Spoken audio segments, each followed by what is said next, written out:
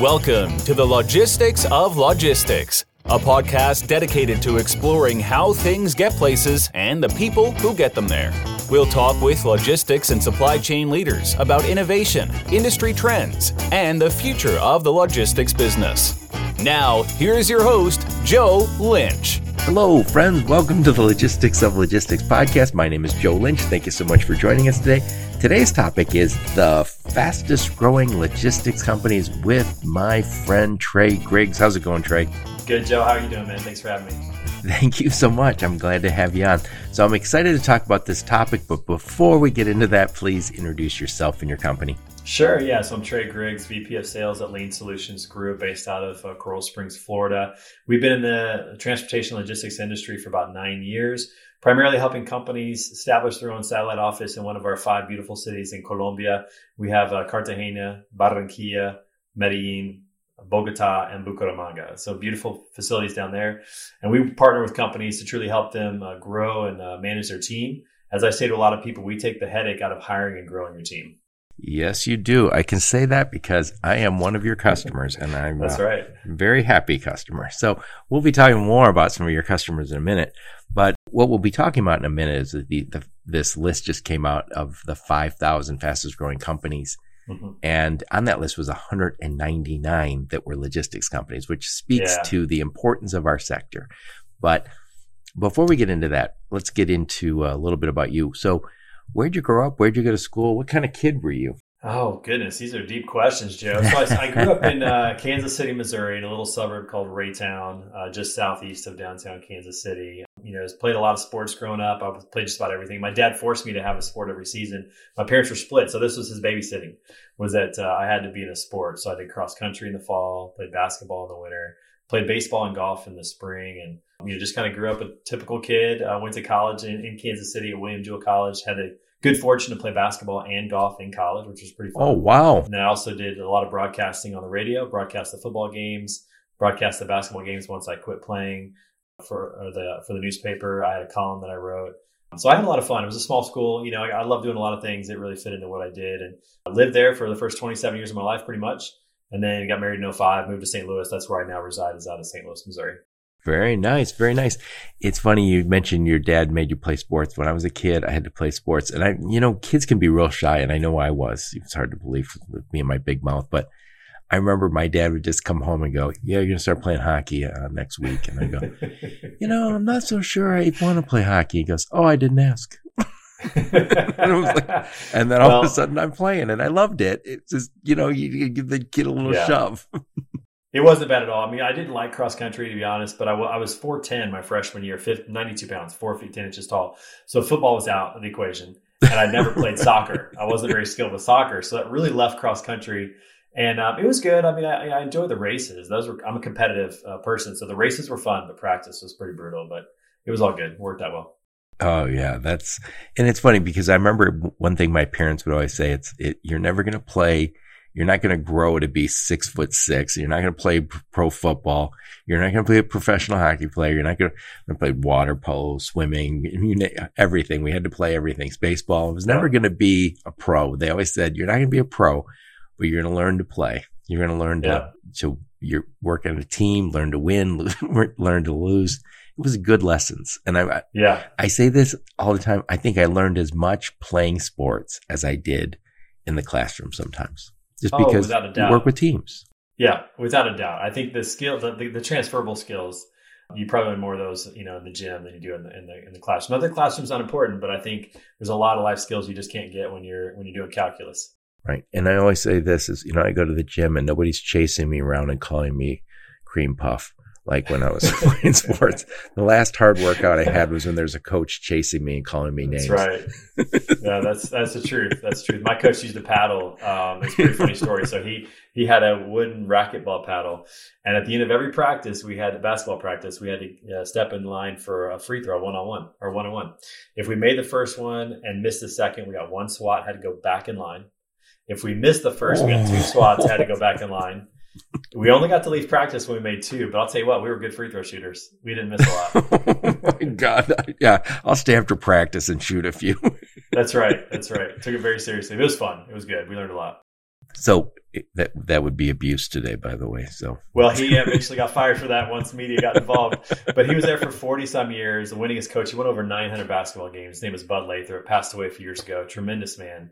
Was really a father figure to me, and it was more than jest. It was kind of fun. We laughed at each other. It was something we gave each other a lot of crap about, but we were good free throw shooters. It definitely worked. So, yeah, well, I'll tell you, you're working under pressure. Anytime you're shooting a free throw, it's under pressure too. So, So tell us a little bit about your career trajectory. I know I shouldn't have tried to say that.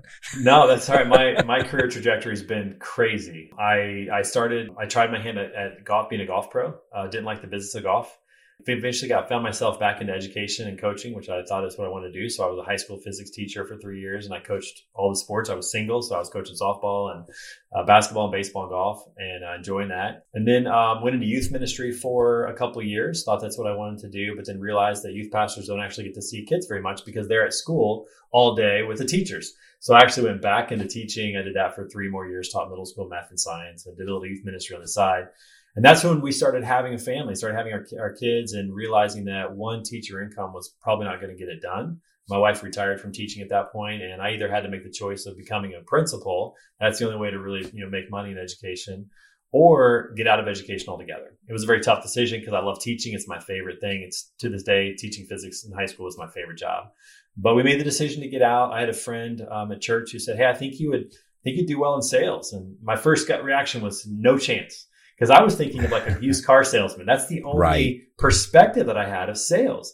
When you're in ministry or when you're in education, you don't think about revenue. You don't think about profit loss. You don't think about sales. Right. So when my friend was like, no, hey, listen, every business has to have sales or else it doesn't have a business. And he started teaching me about it, kind of the quick course on sales. I went, okay, that makes sense now. Started to kind of, figure it out.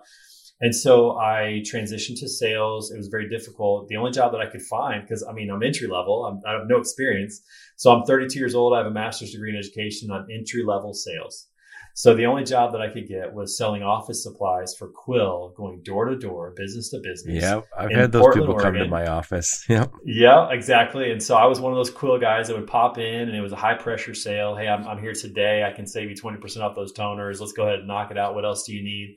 And I learned a lot. You learn how to talk to just about everybody. I remember closing a dentist one time while he was working on somebody, and I was sitting in the dental chair next to him, filling out the form of the things that he needed. You had these weird situations that would arise, but I learned how to talk to lawyers and dentists and secretaries and business owners, CEOs, and everybody. That is boot camp for sales guys, door to door. Totally is. In fact, if somebody told me today, hey, I'd like to get into sales, what should I do? I would tell them to go do that.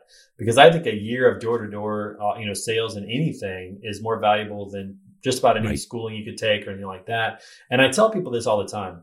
I'm really glad I went door-to-door. And there's a story I can tell in a minute that kind of captures that. But here's what I say to people. Doing door-to-door sales is a lot like boot camp in the sense that everybody that goes to boot camp tells you two things. They're glad they went. They hope they never have to go back. Those are the kind of the two things I think about door-to-door. I'm really glad I did it. I hope I never have to go back and do that again. It was pretty tough. But I captured, the moment that it came clear to me how valuable door-to-door supplies was, is that after that job, I had the opportunity to work at DAT Solutions in Portland. I had a recruiter that just happened to know Janice Compton, the inside sales. Also a nice place to work. And so I had the opportunity to work there first. And so imagine for a minute, I'm in Portland, Oregon. I go from door-to-door office supply sales in the rain in Portland, Oregon, going business to business, wearing a suit. Now I'm sitting in an office looking outside at the rain, and people are calling us because they know who DAT is. I mean, if you buy a truck or if you start a brokerage, your first or second call is going to be DAT or load boards to get set up. And so we had inbound leads, and I just remember thinking, oh my gosh, this is so easy. And I did really well. I ramped up very, very quickly. And after my 5th month, I was the top rep at DAT. And I remember one day at lunch, a friend of mine came to me and he goes, hey, what are you doing? I said, I'm eating lunch. He goes, no. What are you doing to sell so many people? And I said, what are you doing? Because my first thought was, this isn't that hard. I said, listen, it's not like we're, walking into their business for the first time and meeting them on the spot. And you have to sell them today because you're not coming back tomorrow. And, it's raining outside. And as I'm telling him this story, you could just tell like there was a gloss or glaze over his eyes. Like, what are you talking about? And I said, that's what I was doing. Like, all you got to do is, introduce yourself, make friends, ask them what they want, try to upsell them, ask them what credit card they want. This is not hard. And that was when it crystallized to me the value of going door to door, because every other sales job from that point on has really been significantly easier. So I'm really happy I did that. Right. My Nick Dangles over at our buddy at Kinetic, he was a lawyer and he decided he wanted to get out of law, and he did it door to door. He goes, people thought I was crazy because I was working as a lawyer, and now all of a sudden I'm doing door to door sales. And I was teasing about it being a very glamorous job. And then my good friend, Steve Elwell, who's also been on the podcast, after he got his MBA, came out thinking, oh, I'm an MBA now, right? So I'm, the world on the platter. Couldn't find a job, ended up doing door to door. And both of them, to your point, would say, glad I did it. Don't ever want to do it again. That is truly a boot camp story. It's so true. And every great salesperson that I've met has a story like that, where they did something. They were a call center, they were going door to door residential, or doing something like that, where they were, learning, really cutting their teeth and learning the ropes. And it really is valuable. You learn a lot in those experiences. I would also say that having that background in education, it helps, because a lot of sales, you are communicating and you're also educating them on what you're doing. Yeah, my master's in education. Right. Mine's geared more towards consulting and training adults, but I'm always glad I got that degree. So yeah, there's definitely crossover in that for sure. When did you join Lean Solutions Group? I joined Lean about a year ago. It was last summer, towards the middle of the summer, and had the opportunity to connect with them. I was doing some stuff on my own, some consulting work, and I'd known David and Robert for years. In fact, I'd watched them grow the company. I met Robert back in 2015. Yeah, you got a pretty good view at that. That and other places that I'd been, I'd seen that. I've always been in logistics. I've been, Port TMS and Trucker Tools. So I'd been in this space and, seen him at all the trade shows. And I remember in 2015, I met Robert, and he was telling me about this idea of satellite offices in Colombia, that people were going to do that. And I remember looking at him going, gosh, I don't think that's going to work. Like, my first thought was, I don't know, I'm not sure, but I couldn't have been more wrong. And they've done a great job of growing the company. And so last summer, I was available. And so David reached out, and we had a great conversation. And, we've been friends for a long time. And they were looking for somebody who could, jump into some leadership roles from lean sales and just sales in general, as well as some, brand ambassadorship stuff, podcasting and media appearances and things like that. And so it just worked out for me and for them at the same time. And it was very exciting to jump in. And I have to say, the last 14 months or so, 13 months, whatever it's been, has really been probably the highlight of my professional career outside of teaching. I feel like I've had a chance to grow and to learn quite a bit. Well, you had no choice. Tremendous people.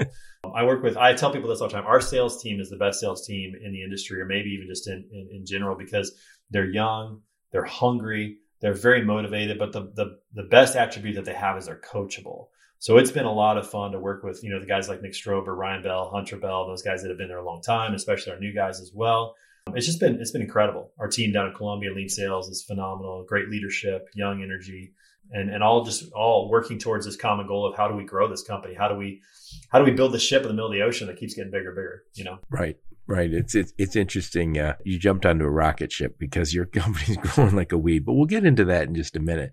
Today's topic was the fastest growing logistics company. So when I reached out to you last week, you're like, yes, this is right, my sweet spot. We're seeing it. And so every year, Inc. magazine puts out their list of the 5,000 fastest growing companies.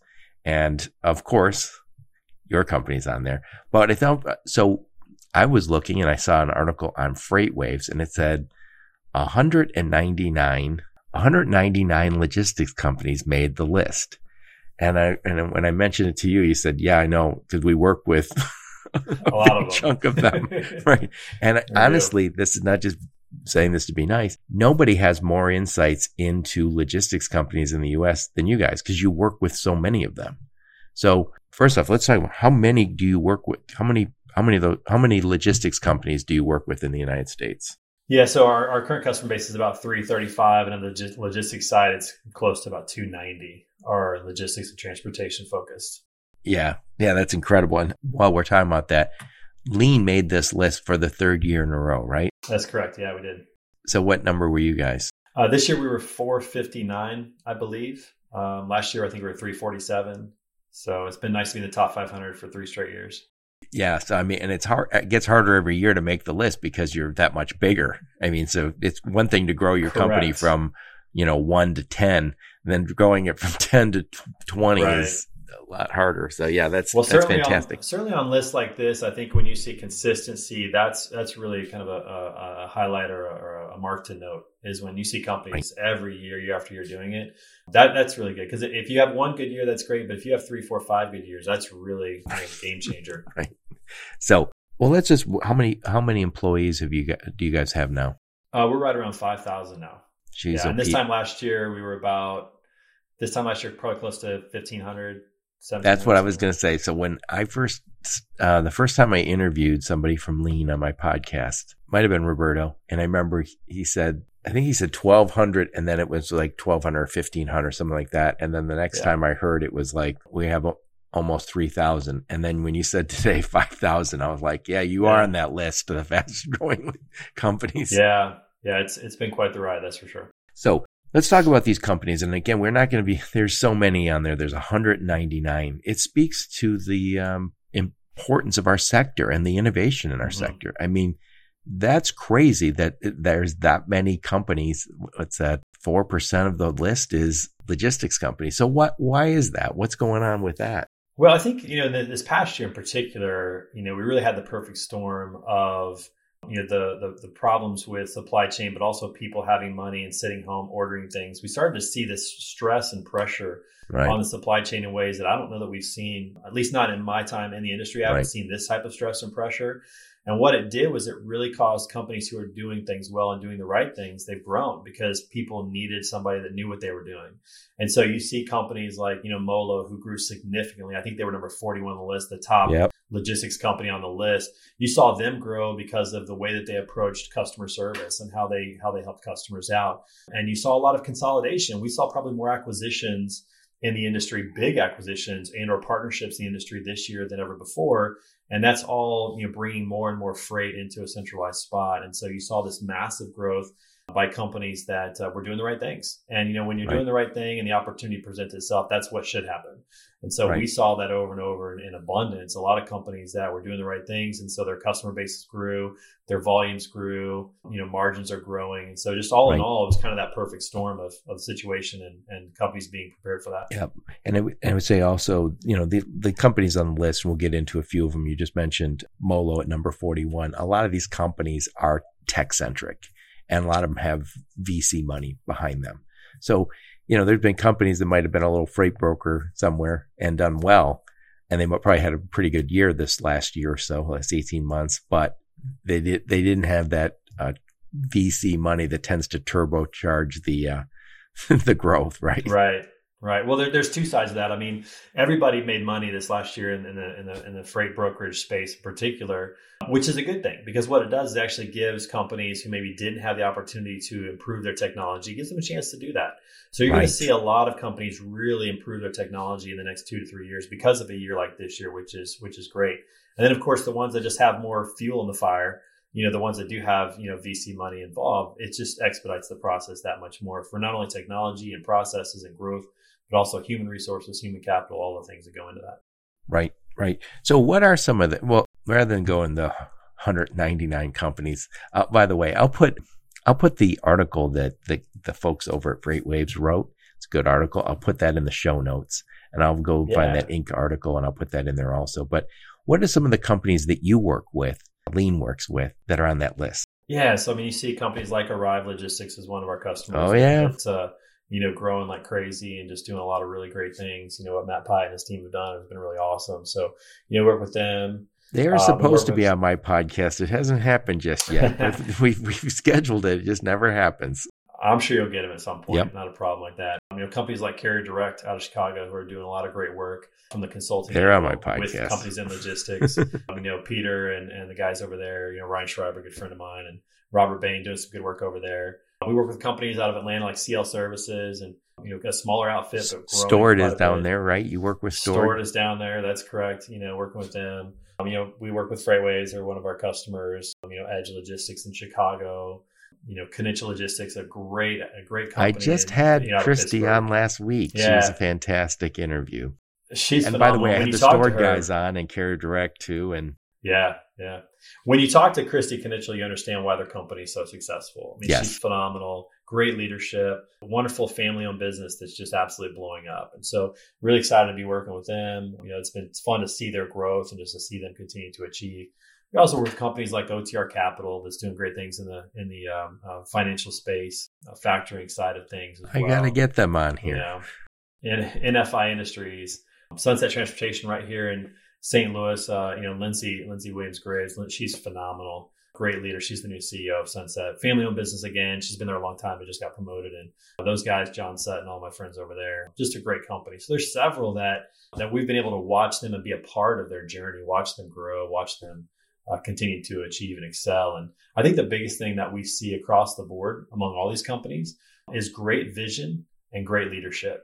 They have a big vision to move forward, and they have really great leadership at the top that allows to facilitate that vision and to manage that growth, which is challenging. Growth in general is difficult to manage, and they do a great job. Well, you guys not only are growing rapidly, but you work with, again, 290 logistics companies. So you have a unique perspective on what it takes, and definitely technology. And I think all those companies, a lot of them, you look at Stored, obviously a tech-centric company, but companies like Kinitial, they're growing fast. And you've mentioned some of these other family-owned businesses. They're growing fast. It's not just the technology, as you said, it's the vision, but it's also, well, and this kind of brings us to what you guys do and how, I don't think it's a coincidence that a lot of these companies work with Lean. You guys are a great resource. And talk a little bit about, how you're helping these companies get to the next level. Yeah, absolutely. When we talk about what we offer and why it makes sense for companies, I often ask this question, how much time and money are you spending building your team? And you got to think about it from the very start. So if you start with recruiting, it takes a lot of time to build a job description or a job post, and to post that onto a website and get back resumes, sort through those resumes, decide which ones you actually want to spend time with and which ones you don't. Those things all take time. Scheduling interviews. And most of the time when you're working internally, you don't want to interview somebody just once. You want to interview them 2 or 3 times because you want multiple perspectives. So you're scheduling 2 or 3 interviews and talking about them and evaluating, okay, which one should we go with? And then once you do decide to hire somebody, then you have the onboarding, you have the extra office space, you got to deal with getting equipment to them. There's all those things that go into it, and people don't think about all of that. Instead of finding a partner who would do 90% of that for you. So when customers look at what we do for them and why it makes the most sense, you just think about, we present great candidates that we've already screened. We present, the type of we do all the legwork. We evaluate their skills. We present them based upon what you're looking for. So it's not just a random person, somebody who really potentially fits. And we've done a lot of the screening on our side. We do all that work. Once you have the interview, you probably feel much better about it because we've already interviewed them. We've already screened them. So it does only take 1 interview as opposed to 2 or 3. So we cut down the time there. When it comes to onboarding, we take care of getting their equipment set up and their office space set up. And we work with their IT teams to get their email and all those types of things as well. So you get this partner who's an expert, who really knows the process, who has it streamlined. And then once the engagement begins, that's not where our services end. You actually have a partner with you during the engagement. You have an account manager down in Colombia who's working with your team and with you to make sure everything is going well. You got a quality assurance team that's making sure KPIs are being hit. Our HR team handles any of the HR issues that employee has, like payroll taxes and benefits and other things like that. And so really, when you think of the word outsourcing, the reason you do it is, 1, there is a cost savings, which is usually nice, not always, but usually. But 2, it's the expertise, it's the quality, it's the value of what you get.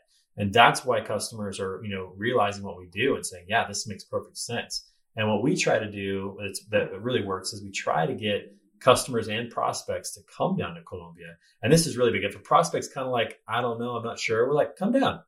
Come see it. What better place is there to go to evaluate something than Colombia?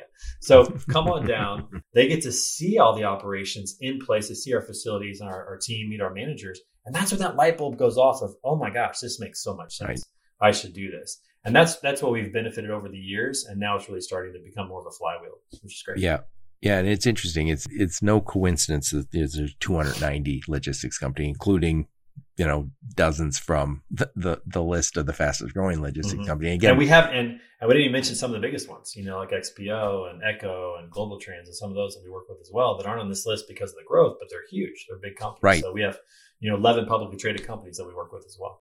Yeah. So And again, I can speak from my own experience. This podcast that you're all listening to is produced by Lean, my person who reports to me through at Lean. And hiring was easy for me. It was very easy because it was like you found great people and I interviewed them, and each one, I thought to myself, oh my God, they're all going to speak Spanish. And each one had lived in the United States, and each one had experience that was in logistics, a lot of them. And I was like, this is crazy. I mean, it really is a fantastic opportunity for companies, because you mentioned the whole hassle of vetting people, then interviewing them. You know, it's weeks and months sometimes to hire, especially in this market. And it was a snap when I did it with Lean, and easy. And I'm very happy, you know, great employees to work with.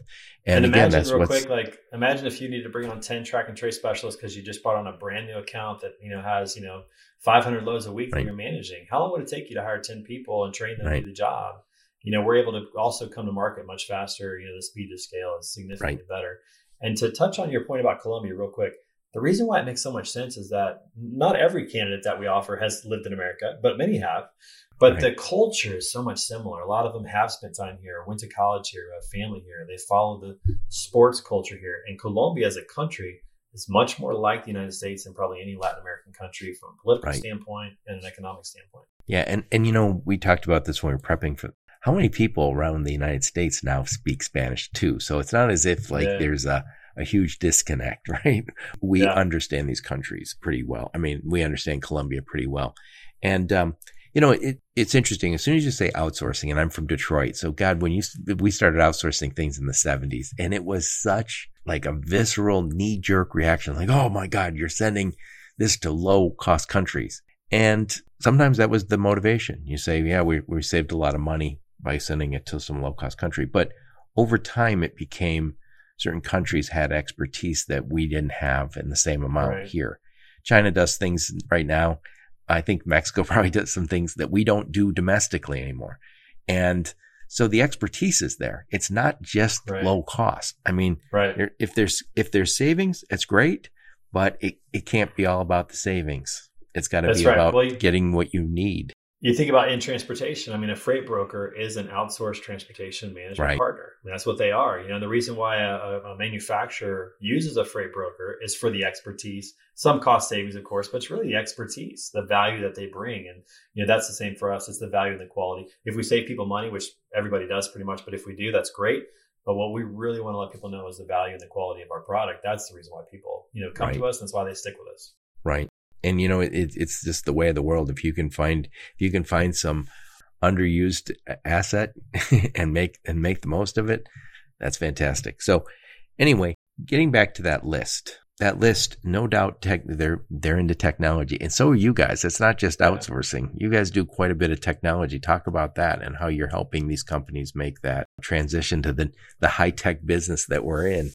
Yeah, we do. I mean, you know, a lot of the meat of what we do is, you know, more labor for like track and trace and POD retrieval and data entry and stuff like that, sales. That's what we do. But tech's a huge component of that, because companies are trying to push the limits of what they can do from a technology perspective. So our lean tech division is helping in numerous ways. We do some project-based stuff. So if somebody's looking to have some integrations done, you know, we can do that for them, and they don't have to waste their priority or resources of their internal team on that.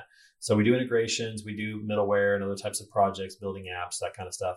But we also have dedicated developers in Colombia who are dedicated to teams in the States to augment their staff, which is really great because it helps them to grow their team. It's in the same time zone. That's a really big benefit.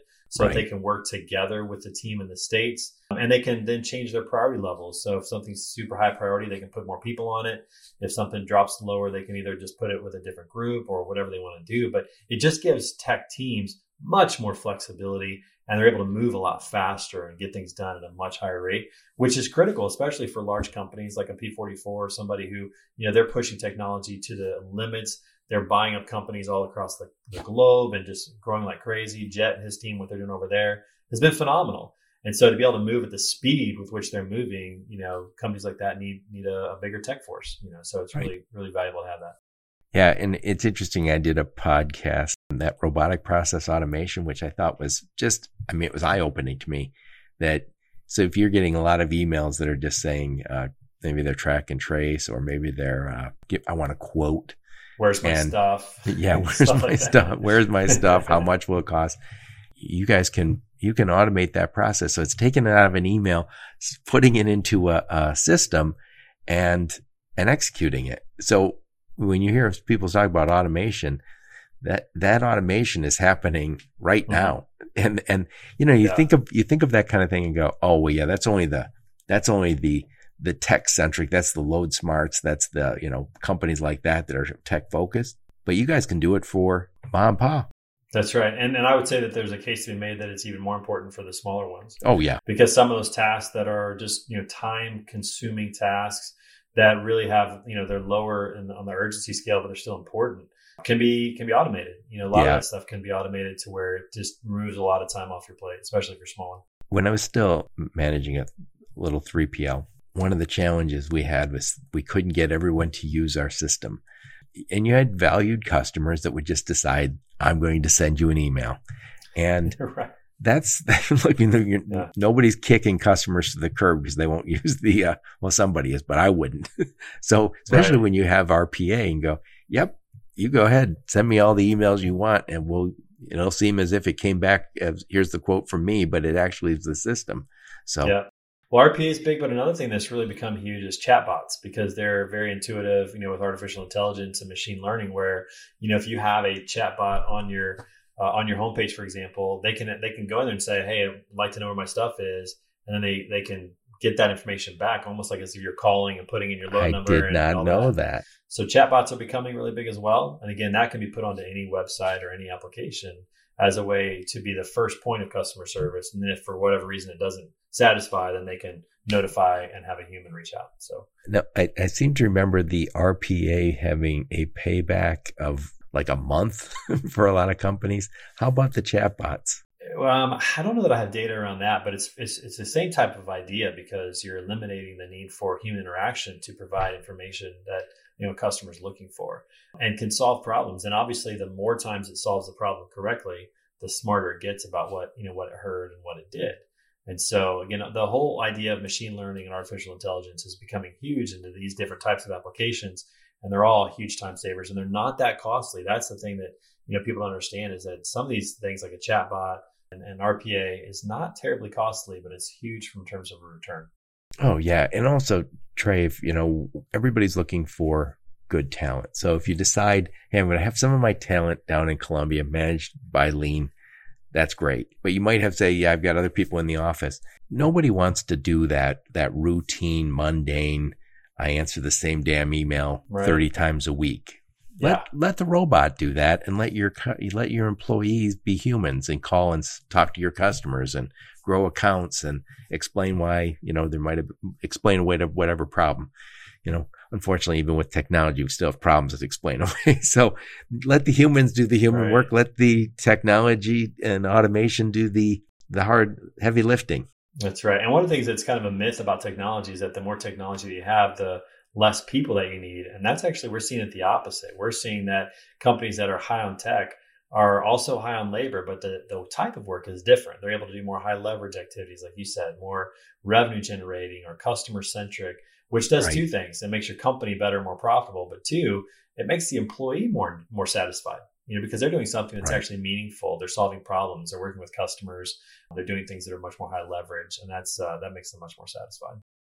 Over the last 10, 15 years, we've had so much technology and automation come in and take away certain aspects of this business. But that work was often, I take stuff out of that and I put it into an Excel spreadsheet and I send it to my customer, and then they upload it into something. And you go, yeah, that's great.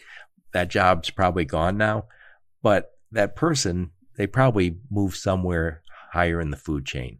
They're not sitting there doing clerk work, which is not a bad way to start, but it's not what you want to do for your career. Right. And I think about, like we do a lot of traveling in our industry. And so I can book my entire trip without talking to one human, because the technology allows that. I can book my flight, my car, my hotel. I can get meals delivered, and I don't have to talk to one person. So it's definitely changed. But what it's done is it's just put the human labor in different aspects of the business in a more high leverage situation. So again, guys, what we'll do is I'll put all those that list. And I like the article from FreightWaves. I'll put that in the show notes. I'll also put the Inc. 5000 in the show notes and a link to Trey so you can bother him on LinkedIn. He's happy to be bothered with new customers. And I'll also put Lean's website on here. And Trey, before you go, tell us a little bit about who you guys serve and what you do for these companies. Yeah, so the majority of our customer base, as we've already discussed, is transportation and logistics. We started, working with freight forwarders and freight brokers and drayage companies, and that was the meat and still is kind of the bread and butter of what we do. Our offering is really expanded now. We work with just about every sector within transportation. We work with ocean, air, cargo, exports, imports, truckload, specialized, LTL. All different facets of logistics. We work with some manufacturers now, which is great. We work with carriers as well. And our offering is really simple. If there's somebody that can do a job from their home, then they can do it from Colombia. If they can do it from a satellite office, they can do it from Colombia.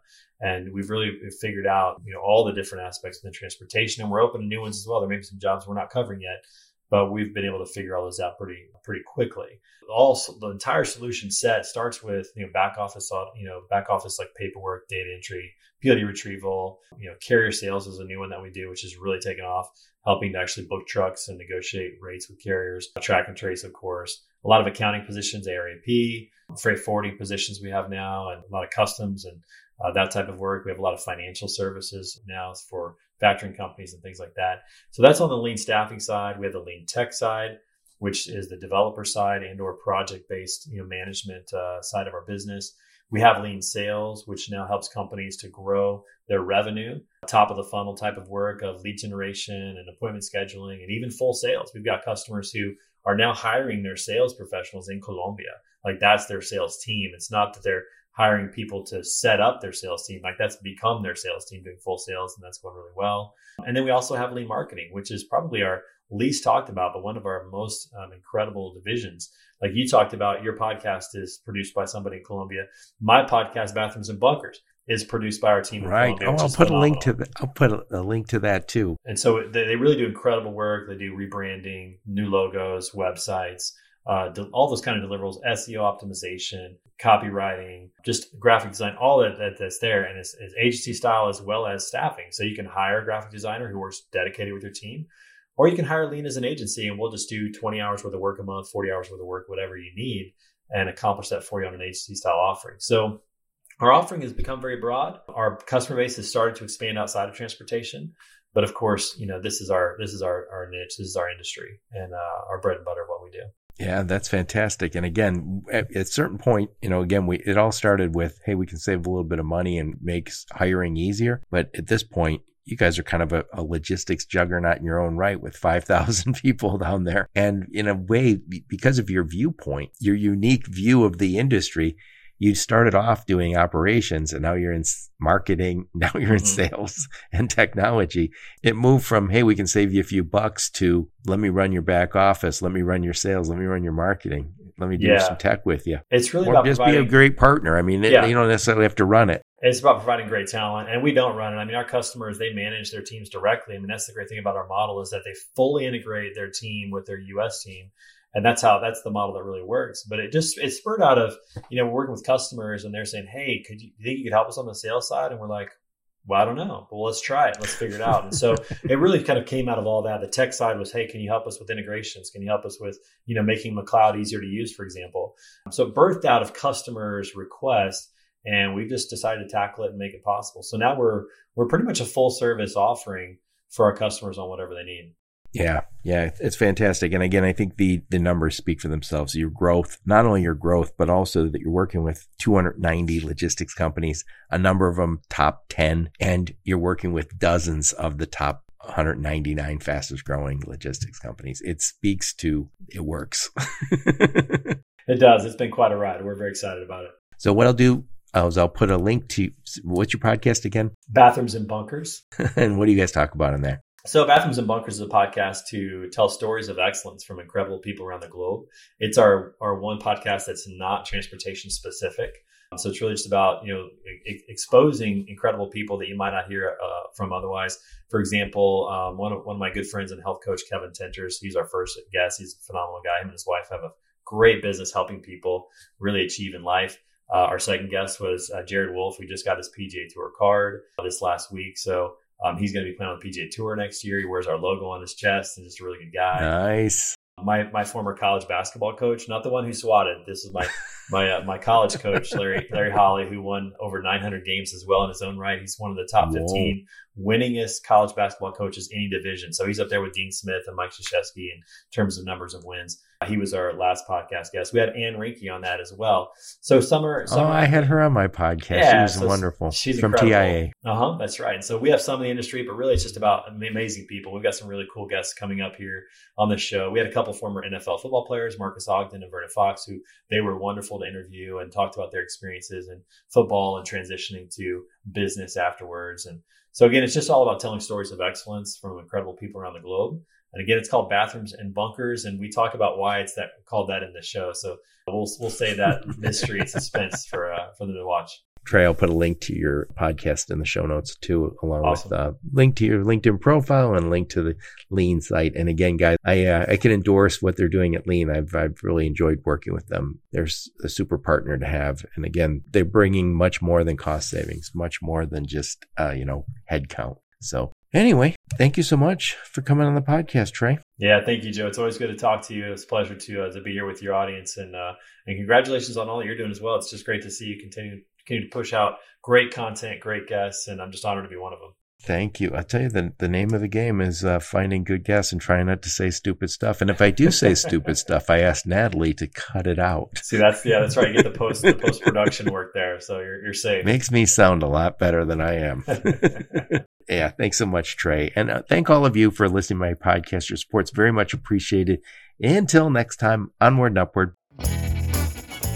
You've been listening to the Logistics of Logistics podcast, where we engage in conversation with experts in the logistics field. For more details, visit thelogisticsoflogistics.com or follow Joe Lynch on LinkedIn.